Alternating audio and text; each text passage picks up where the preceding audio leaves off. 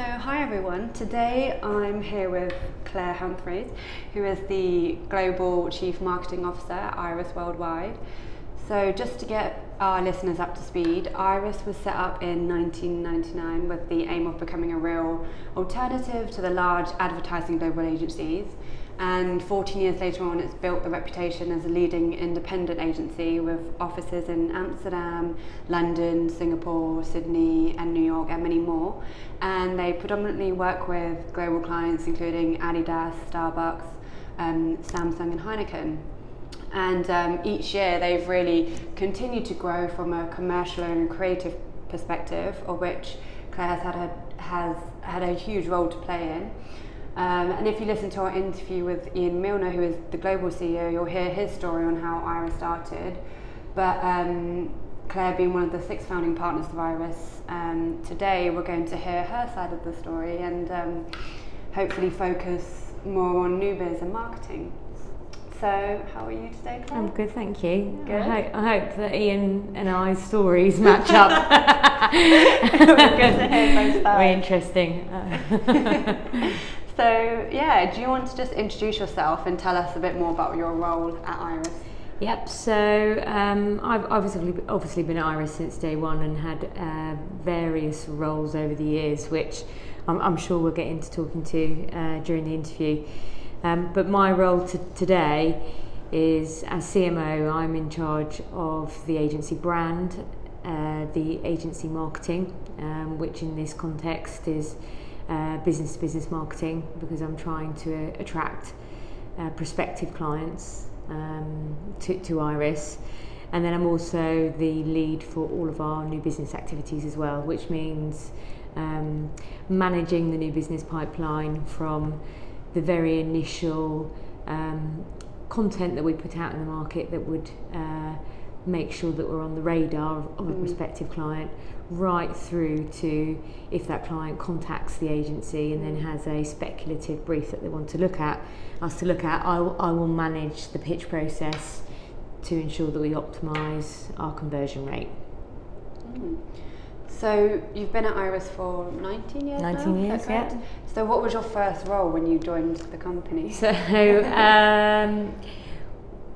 I was employee number 1, and at one point there was just me. So I did everything and anything to go. That's the role of any startup, isn't it? Well, exactly. So there were 6 of us who wanted to start our own agency.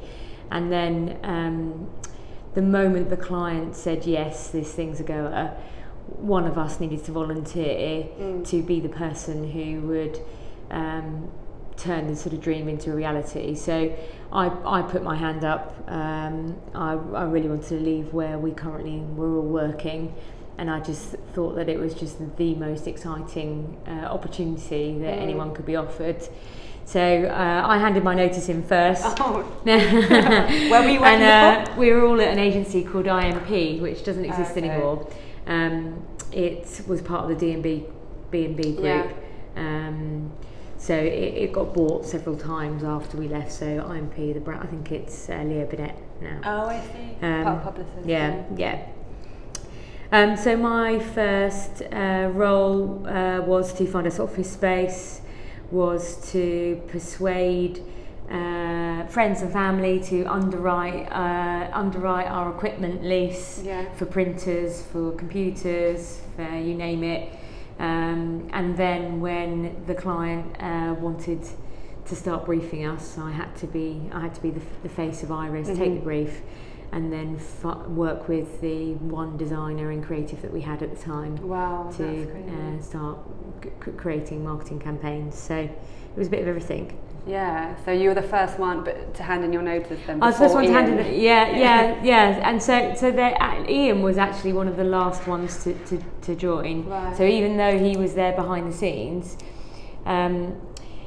you can only afford to pay the employees if you've got the income coming in. So it was a case of carefully balancing workload coming in from the client and people who are on the payroll.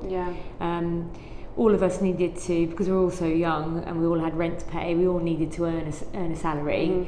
And then, but we couldn't support all 6 of us from the word go.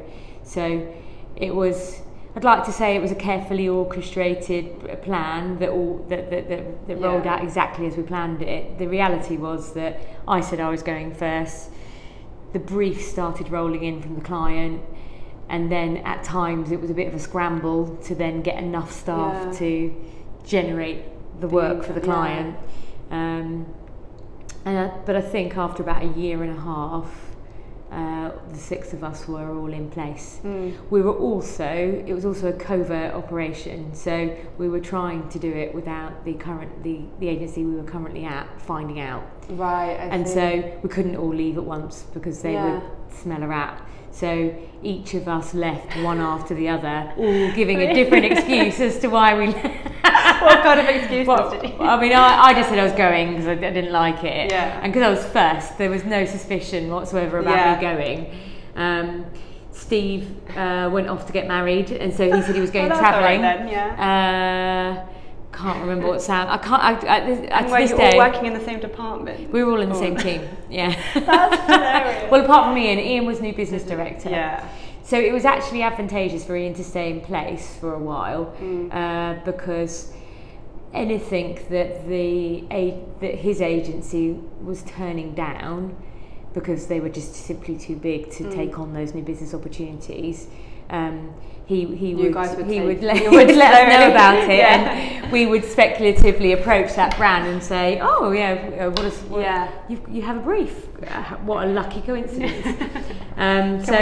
He was actually more helpful staying in place where he was. He had those kind of inside connections in a weird way. Yeah, but like with any business, it's like you cannot take people onto the payroll until you've got the income coming in. Yeah, they're stable.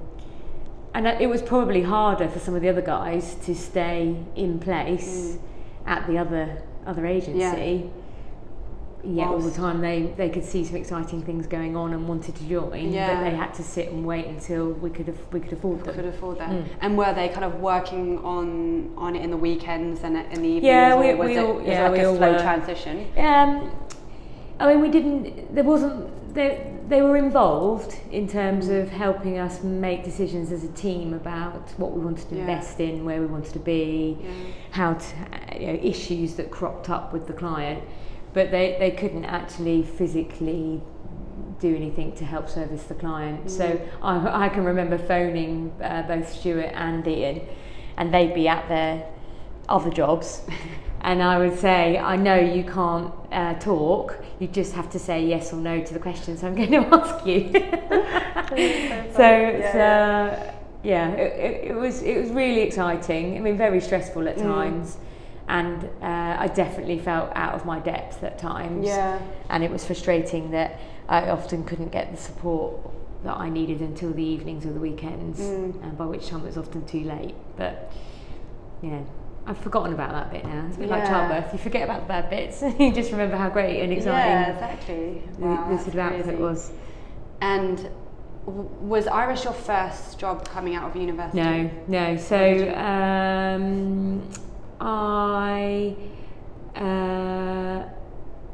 my first job was actually, I went back home to Portsmouth, paid off my debt. Yeah, paid off my debts. I didn't actually move that far when I went to university. Yeah, because I went to Southampton University as well. Yeah. And I studied marketing. Marketing, yeah. So I always wanted to be in marketing, and I pretty much knew I wanted to work in an agency. Yeah. And while I was at university, I got some of the graduate applications and looked at some of the processes for likes of Saatchi & Saatchi, and just thought, it's so long, and actually I just don't think I'm going to be able to stand out within that process. I came out of university with 2-2 because I mucked around quite a lot. They want the cream of the crop in terms of graduates and results, so I realised I would have to take a different route in, which was probably going to have to work my way into the industry. So I took a job at it's like a telemarketing fulfillment house that was helping agencies like ours when we were running big promotions. So they they would handle all the competition entries, they would send the stuff back out. Yeah. So I just started to learn a bit about how the below the line industry functioned, and a bit about what agencies expected from suppliers, and therefore what might be required of you as an employee. And that was really helpful. So I worked there for about a year and a half, and then I started applying. I built up a file of all of the agencies that I wanted to work at, and IMP was one of them. And then I just started writing speculative letters, and I made an advert of myself. When you say advert, do you mean like a personal statement? I mean, this is in the days before the internet and creating your own brand and having a profile. So I literally created a poster with a cut-off return slip at the bottom, with a prepaid envelope. That's great. Yeah, in here. So it said loads. There's a picture of me in the middle. It said loads of stuff about who I was and what I wanted, and then it was like, if you want to find out more, fill in the details. Fill in the details. Like those surveys you see in like universities where it's like answer those questions and hand it. Exactly like that. And it worked. So you were sending that around to agencies. Yeah, and IMP replied and said, come in for an interview. I went in for an interview, and there wasn't a job. But he was just quite keen to meet me, and then said, well, stay in touch. So I went through this torturous 6 months of sending him birthday cards and Christmas cards and working out how on earth. How old were you at the time? 22. Yeah, but it's good. It's good life skills, and it's good new business skills actually. So to be proactive. It's funny because in a previous interview with Rico, so they're like a plant augmented reality company, they were talking about the best jobs aren't applied to, they're created. So I've mentioned this before, but I had a friend who actually wrote to Charlotte Tilbury asking for a job, and she ended up getting a job in her marketing department. And back then it was a bit of a startup, the makeup brand. And she ended up getting employed. Well, I'm a firm believer in creating your own luck. I really do, and I think if you've got the guts to ask and the tenacity to keep asking and stick with it, and I think that's probably what the client services director at IMP, that's what he saw, and he was like, Christ, she's not going away. But fair play, she can be this tenacious around getting a job, then what could she do if we put her on a client piece of business? And so eventually a job came up, and Steve and Ian interviewed me. Oh, really? They were real bastards. They asked me, they made me feel at the same time. Were they just? I can imagine them being two lads in an interview room. I was 22, they were 25, and they were sort of like, if you're a car, what type of car would you be? Just stupid questions. And then and then there was an actual job coming up, so I had to go through a test where all the candidates came into the agency, you were given a brief, you were shut in a room for an hour, and then you had to present back to them after an hour. Oh wow. Which was quite high pressure. Yeah. And so I came up with some ideas, came up with a campaign, and they still take the mickey out of me today for my campaign headline and my. What was your campaign headline? They made up a gin brand called Fitzroy's Lemon Gin. Right. And I think I came up with a headline for a load of events, which was like putting on the Ritz with Fitz. Well, I'm not a copywriter. I'm a salesperson. Gotta be creative. So remember that. When life gives you lemons. There you go.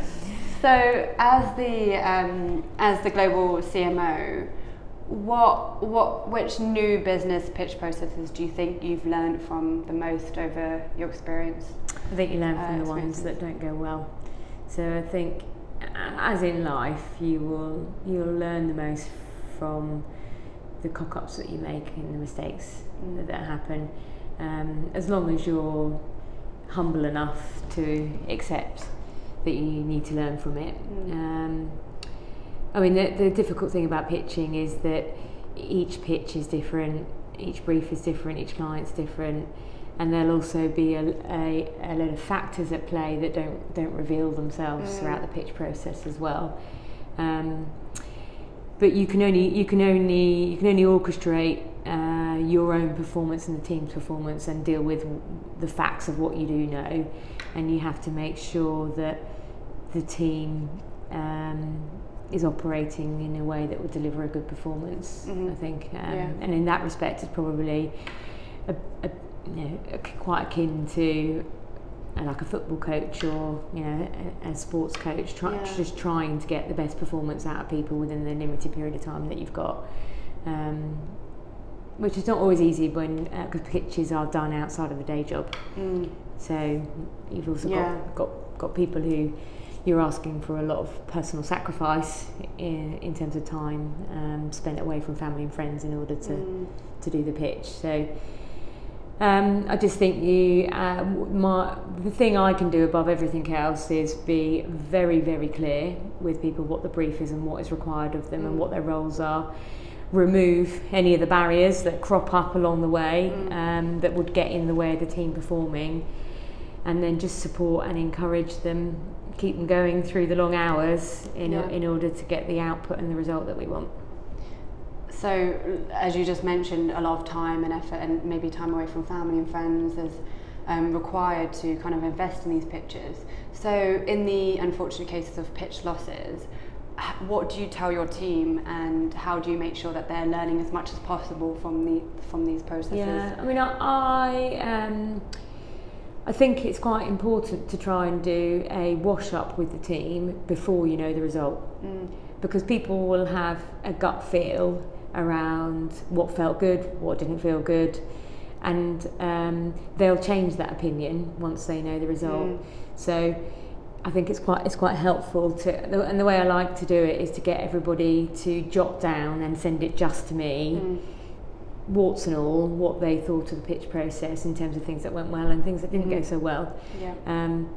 And then usually when you aggregate those, you start to see some common themes coming through, but also as the more independent and often observing person in the pitch process, I can work out what's just sort of personality driven and actually what were the things that actually could have been better.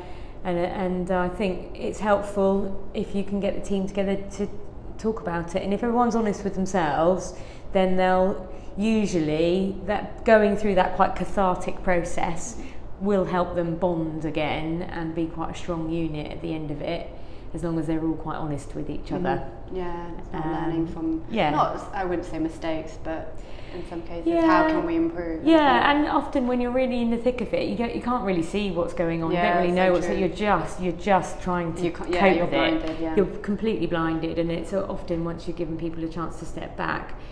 And what you're encouraging them to do is analyse their own performance really, and reflect on it and come up with the answers. Because if you can do that in work, you can then also do that outside of work. And I think it's something that most people should be taking the time to stop and do it anyway, regardless of where they are.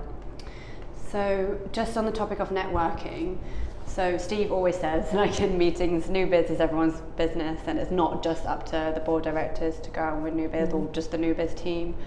So what kind of tips would you give for mastering the art of networking, I guess? And I probably would say that it comes, I think rather than mastering networking, I think what people need to do is stay curious and realise that they need to expose themselves to other stimulus outside of the company that they work for on an ongoing basis. It's not just enough these days, I don't think, to have a job and perform really well at it, do your job and then go home because you're actually closing yourself off to a load of things that could lead to your next job, that could spark an interest, that could create an idea for a client. So a lot of things that will make you better at what you currently do. To inspire you, I guess, essentially.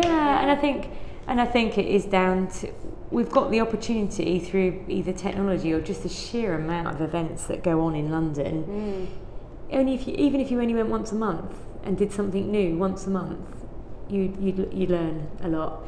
And then when people are there, I think you're better off going by yourself. If you go with a friend, that's so true. You'll just stand there and talk to your friend. Exactly. Because it feels really uncomfortable to be in a room where you don't know anybody. But if you do go by yourself, it's uncomfortable, but you will be forced to even just chat to someone while you're at the bar or in the toilets or putting your coat in. That was how I felt when I went travelling to South America for 3 months. So I went on my own, and I'd never travelled alone before. And you know, I met so many people, and I don't regret it all. But looking back, and I think if I had gone with a friend, I definitely, like, I saw girls together who would just, you could tell they didn't really want to make effort because they had their friend, and I guess I totally would have been the same. But you would have had a very different experience, and it probably would have been quite intense on that friendship, because you would have been involved in negotiations every day about what you do. Exactly. And at least you could please yourself and make your own decisions. But also, same for me when I went travelling. I did loads of stuff that I never would have even dreamed of and I wouldn't have done it if I hadn't been by myself. You went on your own? Where did you go?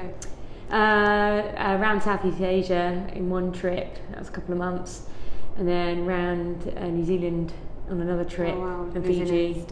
Fiji is on my list. In fact, New Zealand was harder to travel in on your own than Southeast Asia, I found, because it was more closed and almost more British as a culture, and it was more based on going to a pub and out to restaurants. It was less about life on the street and backpacking, and also in New Zealand there were a load of sort of trails that I wanted to do, but I didn't feel brave enough to do them by myself because they were just felt unconfident about it. And so I felt New Zealand wasn't actually quite so easy as Southeast Asia. A lot of people say that about South America, as a lot harder to travel around. Yeah. Obviously, because like everyone speaks Spanish as well, and it's dangerous. Don't really know how. I felt sorry for my mum. She cried when I told her I was leaving. But yeah. Okay, that's great. So just moving on to the kind of like more key business functions of the company. So Iris has shown like a year-on-year growth commercially and creatively. So as the business has grown, how easy or difficult has it been to kind of keep it operating in line with the initial vision that you had from day one? I think it's actually very difficult, and I think your own vision for it changes over time as well. So I think when we first started Iris, we wanted it to be, we were very focused on the culture of the company. We wanted it to be this sort of utopia, if you like, of where everyone wants to work, no one wants to leave, and you're happy and your work's fun all the time. And actually we did feel like that, even though we were working incredibly hard and really long hours. But that's easy when everyone is of the same age and really similar in their mindset. I think as the company has grown and we've become very diverse in terms of the skill sets that we've acquired through both acquisition and organically, integrating all those different points of view and skill sets and personality types is quite difficult. And there's a lot of friction created and a lot of tension, and a lot of that can be healthy and results in better work, but it definitely isn't at the sacrifice of culture. Isn't the sort of tight knit friends, we're all in it together place that it felt when we first started. But that was probably quite naive and unrealistic, and not in line with our commercial objectives. So, I think acquisitions in particular can have a massive impact on culture. Yeah, Ian said that as well, I think. They're not as easy as I think we first thought they would be. You're almost bringing in other cultures. You are. And trying to adopt those and fit it within. Yeah, and then getting everyone agreed as to behaviours and just modes of operating and what's acceptable and what's not, even on a really simple functional level, is very difficult, let alone how people emotionally feel about it. So just on the topic of people, like I know you mentioned earlier on how you were you obviously seemed very keen and knocking on the door and constantly just being proactive, I guess. So from an employee perspective, what key characteristics do you look for in an individual or potential hire, and what do you think would make them a good return on investment? I think that sort of personal attributes and personality traits are the most important thing, because what we do isn't rocket science. You know that you can teach. If someone is intelligent and willing to learn and very enthusiastic, you can teach them all they need to know on the job. What you can't instill into people is a passion for something, or an enthusiasm, or even a work ethic, to be honest. And I really think people's willingness to work hard in order to get a result is a really important trait, because I'm one of those people that believes that you're not just lumped with what you're born with. If you really want something in life, if you work hard enough, you'll get it. Yeah. And so I think you can recruit people into your team who can be amazing one day and can deliver great things for the business, but then having the right approach to life and also the right work ethic are the two sort of building blocks I think you need. The rest is pretty easy to pick up. Yeah. So again, it's kind of culture and like personal traits. Yeah. Like you said. Yeah. You need people with open minds, but also people who are willing to learn. People who don't think that they know it all. And I think particularly if it's your business and you feel quite emotional about letting people into it. Yeah, I mean, not so much nowadays, but when you first started, the first couple of hires, exactly. you'll feel like it's your precious thing that you're letting someone else share. Yeah. And so you want to know that they're not going to abuse it. So what would the one piece of advice you would give to startups wanting to make like their first hire, I guess? Because there's a lot more at stake. I think probably trying to find out as much as you can about a person outside of work. So you've got an indication of just about a very holistic sense of who they are. Yeah. I just don't think looking at CV and then even an interview performance is really indicative. No, so I don't think it is. I'd take time. Facebook, LinkedIn, social media. Yeah, go out for a drink with them. Meet them under sort of maybe a normal circumstance or a slightly stressful circumstance where their interpersonal skills have to come into play. And one thing that we're not very good at, which we should be doing, is we should be getting references for everybody as well. And we don't. Yeah. And we've made so many mistakes in the past, and then you found out something about that person that if you dug around deep enough, you would have found out about that before you offered them the job. Do your homework. Yeah, do your homework. That's the key advice. So true. So in terms of building a team, what do you think it takes to be a good leader? I think you need to lead from the front. I think you need to. You can't just tell people to be something. You have to show them. You have to show them what good looks like. You have to show them what sort of standard you want them to reach. I think you also have to be that person you want them to be, because you need to inspire them as well. I think if you're not willing to put yourself on the line and almost push and challenge yourself, so that to see where you can get to, then you're not going to be very inspirational to other people. Yeah, no, 100% agree. So in terms of, just moving on to the topic of clients and landing clients, how do you get clients to see your value? Because you're involved with the initial stages before you've even won the pitch, and so the initial screenings and pitch processes. So like what kind of things do you look for when deciding what to showcase in your portfolios and attracting that client at that time? They'll only value it if it's something that they value. So what you have to find out what it is that they're looking for and what they're looking to buy, and probably make an assumption on what you think it is that they need and would therefore value. A bit of a guessing game at times, and then I think you need to be able to show how what the agency can do and what the team can do matches what it is you think they'll value.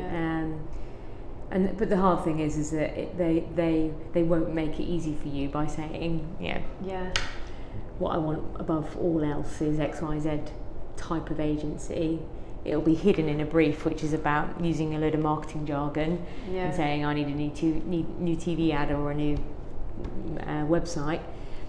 That's not really what they want or value. What they want is a team of people who will be on hand 24/7 to give them advice and to. Right. So there'll be a load of things that are hidden that the client is actually buying, which are sort of softer. So it's about reading between the lines then.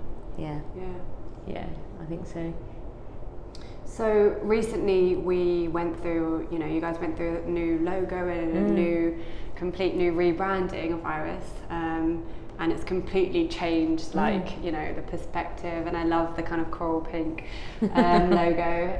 So what things did you do to make your branding, I guess, have longevity in the game?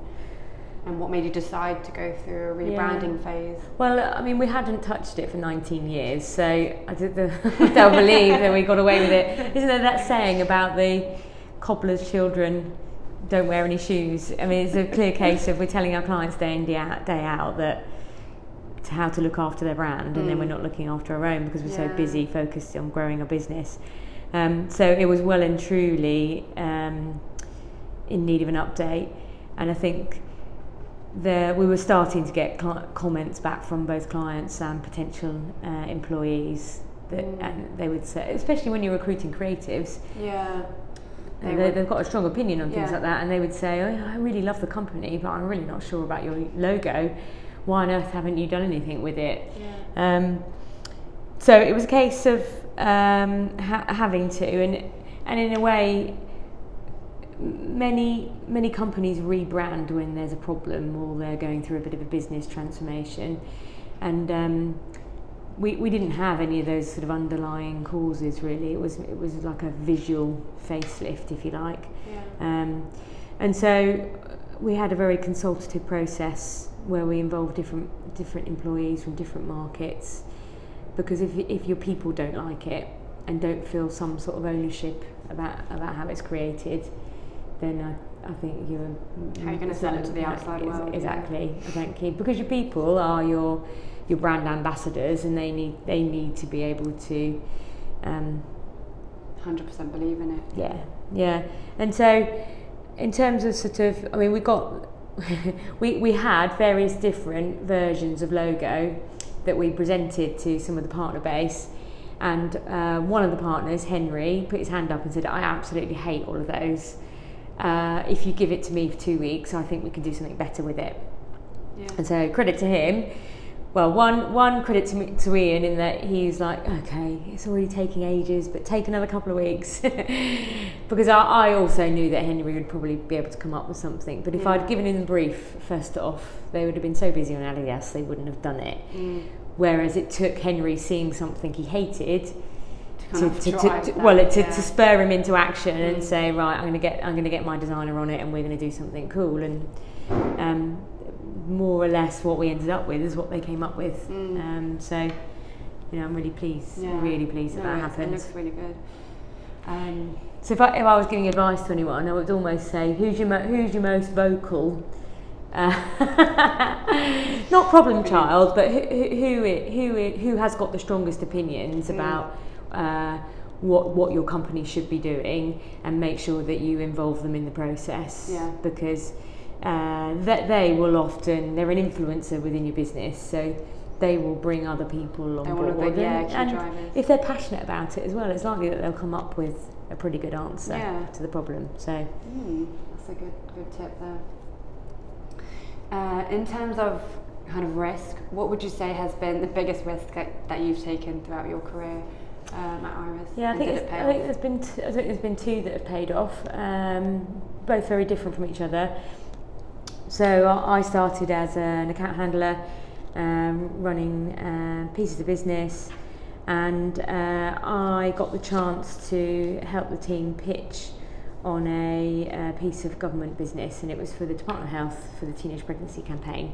And I felt like I had a lot to bring to that campaign, and felt like I understood the audience really well, having come from a town like Portsmouth that has had high teenage pregnancy rates, and had friends who had babies when I was younger. And so we won that piece of business, and I found that I absolutely loved working on government pieces of work, because it was about using your marketing skills to raise awareness of loads of different issues that were affecting people. And so rather than getting people to buy things, you were getting people to try and change their behaviour for either their own health or their own safety. And so I took that on as a piece of business. It involved specialising in partnership marketing. So the government's brief to Iris was go and bring a load of young, cool brands into this campaign and get them to deliver the message to teenagers, because they won't listen to us because we're boring, we're authority, we're government. And that's quite a niche and specialist area of marketing. So in a way, I took a risk by choosing to specialise, but because I was really passionate about it, therefore I really enjoyed it. And so if you enjoy something, you will be good at it. Yeah. And so I threw myself into it, and then just grew it to, in the end, it was a £3 million piece of business, and and that was the thing that pushed my career up from account director right up to managing partner, because I was running pieces of business. So I think if you find, my advice to someone would be, if you find something you love, don't be afraid to specialise in it, because actually these days there's nothing wrong with being a specialist in a particular area. And then the second risk was to then, when the new business director at the time, I knew she wanted to rotate to Iris Singapore, I said to her, right, I'll take your job. So what we'll do is we'll go to Ian and say, together. So, because you leaving will present a problem to him, but if we go and say, you want to go, here's the solution, Claire's going to come in and run it. And also by the same token, I mean, he was more than happy with that, because also I'd grown the 3 million quid's worth of business by pitching all the time. So I'd already proven to him that I was good at pitching, but I'd also discovered that I loved it.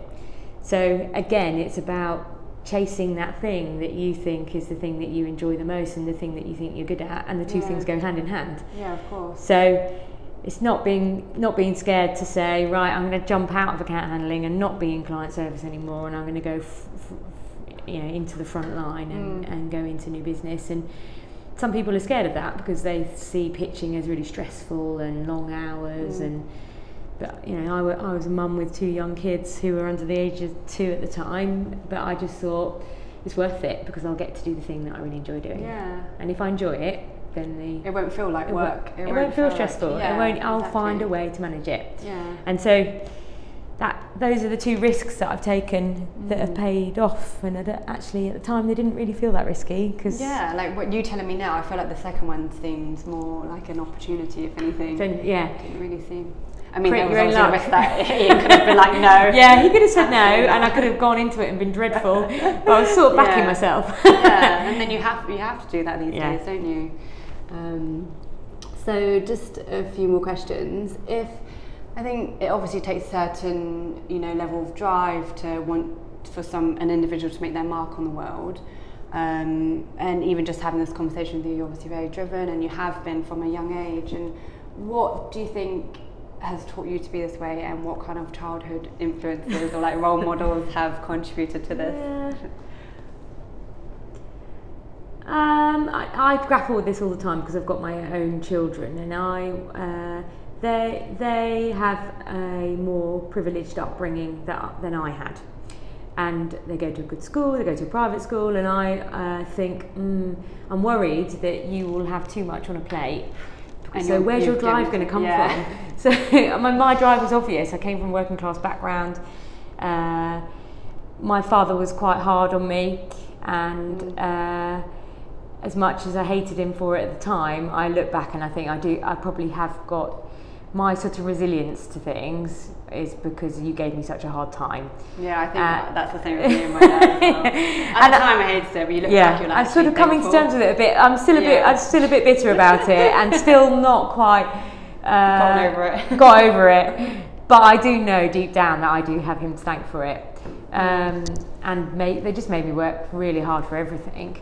Yeah. And so I think it comes from that. But then I look at my husband, who's the flip side, who had his parents are great and amazing, and they never put him on a pedestal and told him he was wonderful, but they were so supportive and so focused on education and so like just filling him like a sponge. He's ended up similar to me, but we've taken very different routes to it. Upbringing. Yeah. What does your husband do? Well, I met him here. He does the same as me. Really? He's in marketing. Yeah. Okay. Yeah. So I do. But I think if you, not everybody who's successful has had a bit of a hard childhood, and there's certainly people who've had a worse childhood than me. I think even if you've got a privileged childhood, I think you need to be setting people. You need to set yourself goals. You need to do things that you might fail at, because you'll learn from the things you fail at, and you'll learn from scaring yourself, and it'll be the fear of wondering whether you're going to be able to do that race or climb that mountain or do that piece of public speaking. So I keep trying to put my kids into situations where they're not quite sure of themselves, and put them outside of their comfort zone, I guess.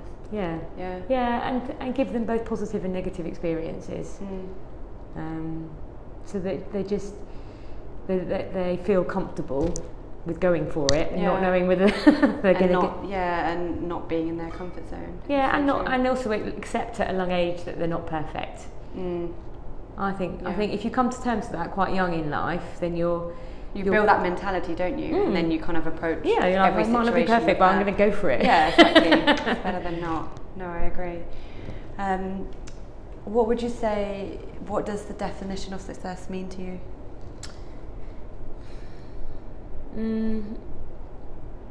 I guess it changes. It's definitely not material for me. I think having a full life is really important to me. Having things outside of work are really important to me. I'm quite a goal-orientated person. Professionally and personally, would you say? Yeah. So I do a load of sporting things outside of work that are about setting myself impossible races and challenges and things to do, and I sort of really need that. Keeps you focused. Yeah. I need to it's about challenging yourself, I think. I think I just want to be able to look back and say, I gave it my all. No matter what I was doing, I gave it a good go. Yeah. And I'm lucky enough to be fit and healthy. I never wasted any time sat around wondering what it was like to do X, Y, and Z. I just went and did it. Yeah, I agree. The thing is, you don't want to look back and think, I could have done so much more with my life. That's the thing. Like that is my worst nightmare, to live in regret and think I could have done so much more, but why didn't I? Yeah. But yeah. So. Yeah. I mean, it's weird because I could also, if I on a bad day, I could look at Iris and think I've just given 20 of my 20 years, 25 years of my life to Iris, just to one thing. That's so from a person who's just said that they want to experience lots of different things. But you have done, you've been travelling, like you said, you have a life outside of Iris as well, and even setting yourself kind of sport-related goals. I'd say that's living, a full life. And I think it's important that people, once they have kids, that they don't give up the things that made them who they were before they had children, because one day those kids will leave, and then who are you? So obviously your life changes when you have children, but I think some people use that as an excuse to check out. They're going to stop trying at work. They're going to just get to this point in their career where they say, "Oh, I've got kids now, so I can't really carry on progressing." Oh, I haven't got time to go running or do all those things that I love doing. I haven't got time to meet my mates. You just have to keep making an effort. Yeah. So I guess what kind of advice would you give to working mums in terms of juggling work and social and It's knackering. It's worth children. It. Yeah, I'd say it's knackering. It's worth it. Because if you still carry on doing some of the things that you enjoy as an individual, outside of your kids and outside of your marriage actually, then you will still feel like you are I am Claire and I am this person, and I'm not just totally dependent on these other things in my life. And if you're happy, you'll be a good mum. If you're happy, you'll be happy at work, so you'll be better at those other areas in your life. It is weird because I do think it kind of, if you've got one really bad area in your life, it does seep into all the other areas, and it works the other way. If you're happy at work, you come home happy to your family and everything. Yeah. Okay, so just a couple more questions. What does your morning routine look like? Well, it's probably determined about whether I'm dropping the kids at school or my husband is. But it's get up, and then the kids are normally up. They're downstairs, usually playing on some sort of device or the TV, which is probably not great. Get up, give them a cup of tea, give myself a cup of tea, and then put my running kit on and get out of the house as quickly as possible. Do you run to work? I run on the commute, I will commute halfway and then run the rest of it, or go to the gym if I've got time. I quite like getting some sort of exercise in the morning. So it's just dependent on whether I need to take them to school or whether someone's going to take them to school. But my ideal morning is get up, say hello to everyone, make sure they're all right, have a cup of tea, go run. Yeah. And then the rest of the day can start. But that's the most important thing to me. Yeah. If you had to gift one book to someone, what would it be and why? One book.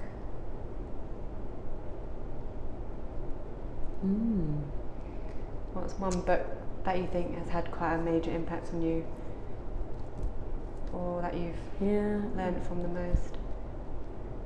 I read so much. I'm just trying to think about one book in particular.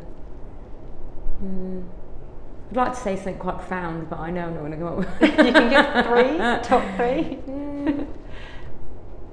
I'd probably have to sit and look at my bookshelf and look back over them. There's probably there's been what's it called? Feet in the Clouds. It's a book about fell running, and it's about one guy who lives in London. It's about his multiple attempts to try and do the Bob Graham Round, which is it's a record of hitting a certain number of peaks in the Lake District within a 24-hour period. But it's also a historical review of fell running and the greats in fell running, and I think that's had a major impact on me, because that's what I like doing outside of work. And my second son is named after one of the great fell runners, Joss Naylor. So his first name is Joss. So that's probably. But you'll only enjoy it if you like running. I've only just. You're gonna look at me in disgrace. I did my first 5K a couple of weekends back. That's good. Starting. Everyone's got to start somewhere. Everyone's got to start somewhere, right? But I just had this fear of not being able to complete it. But I did it within under 30 minutes, so I was chuffed with myself. I think. But I think for me, I wanted to start running for the mind. I think it's so good for just like building that endurance, right? But so one final question: if you could have like a gigantic billboard with anything saying on there, metaphorically speaking, what would you have say on there and why? Just get up and do it. I think. I think that'd be my motto for everything. Just do it. Just do it. Just do it. Just get. Don't be scared. Just get up and do it. You won't know until you try it. Yeah. So true. Okay, well, that's it. Thank you so much, Claire. I think that, it went really well. I don't know if you have any last words you want to say? Or anything? No, that's fine. Okay. I think I probably said a lot. No, that was great. Thank you. That's all right. Pleasure.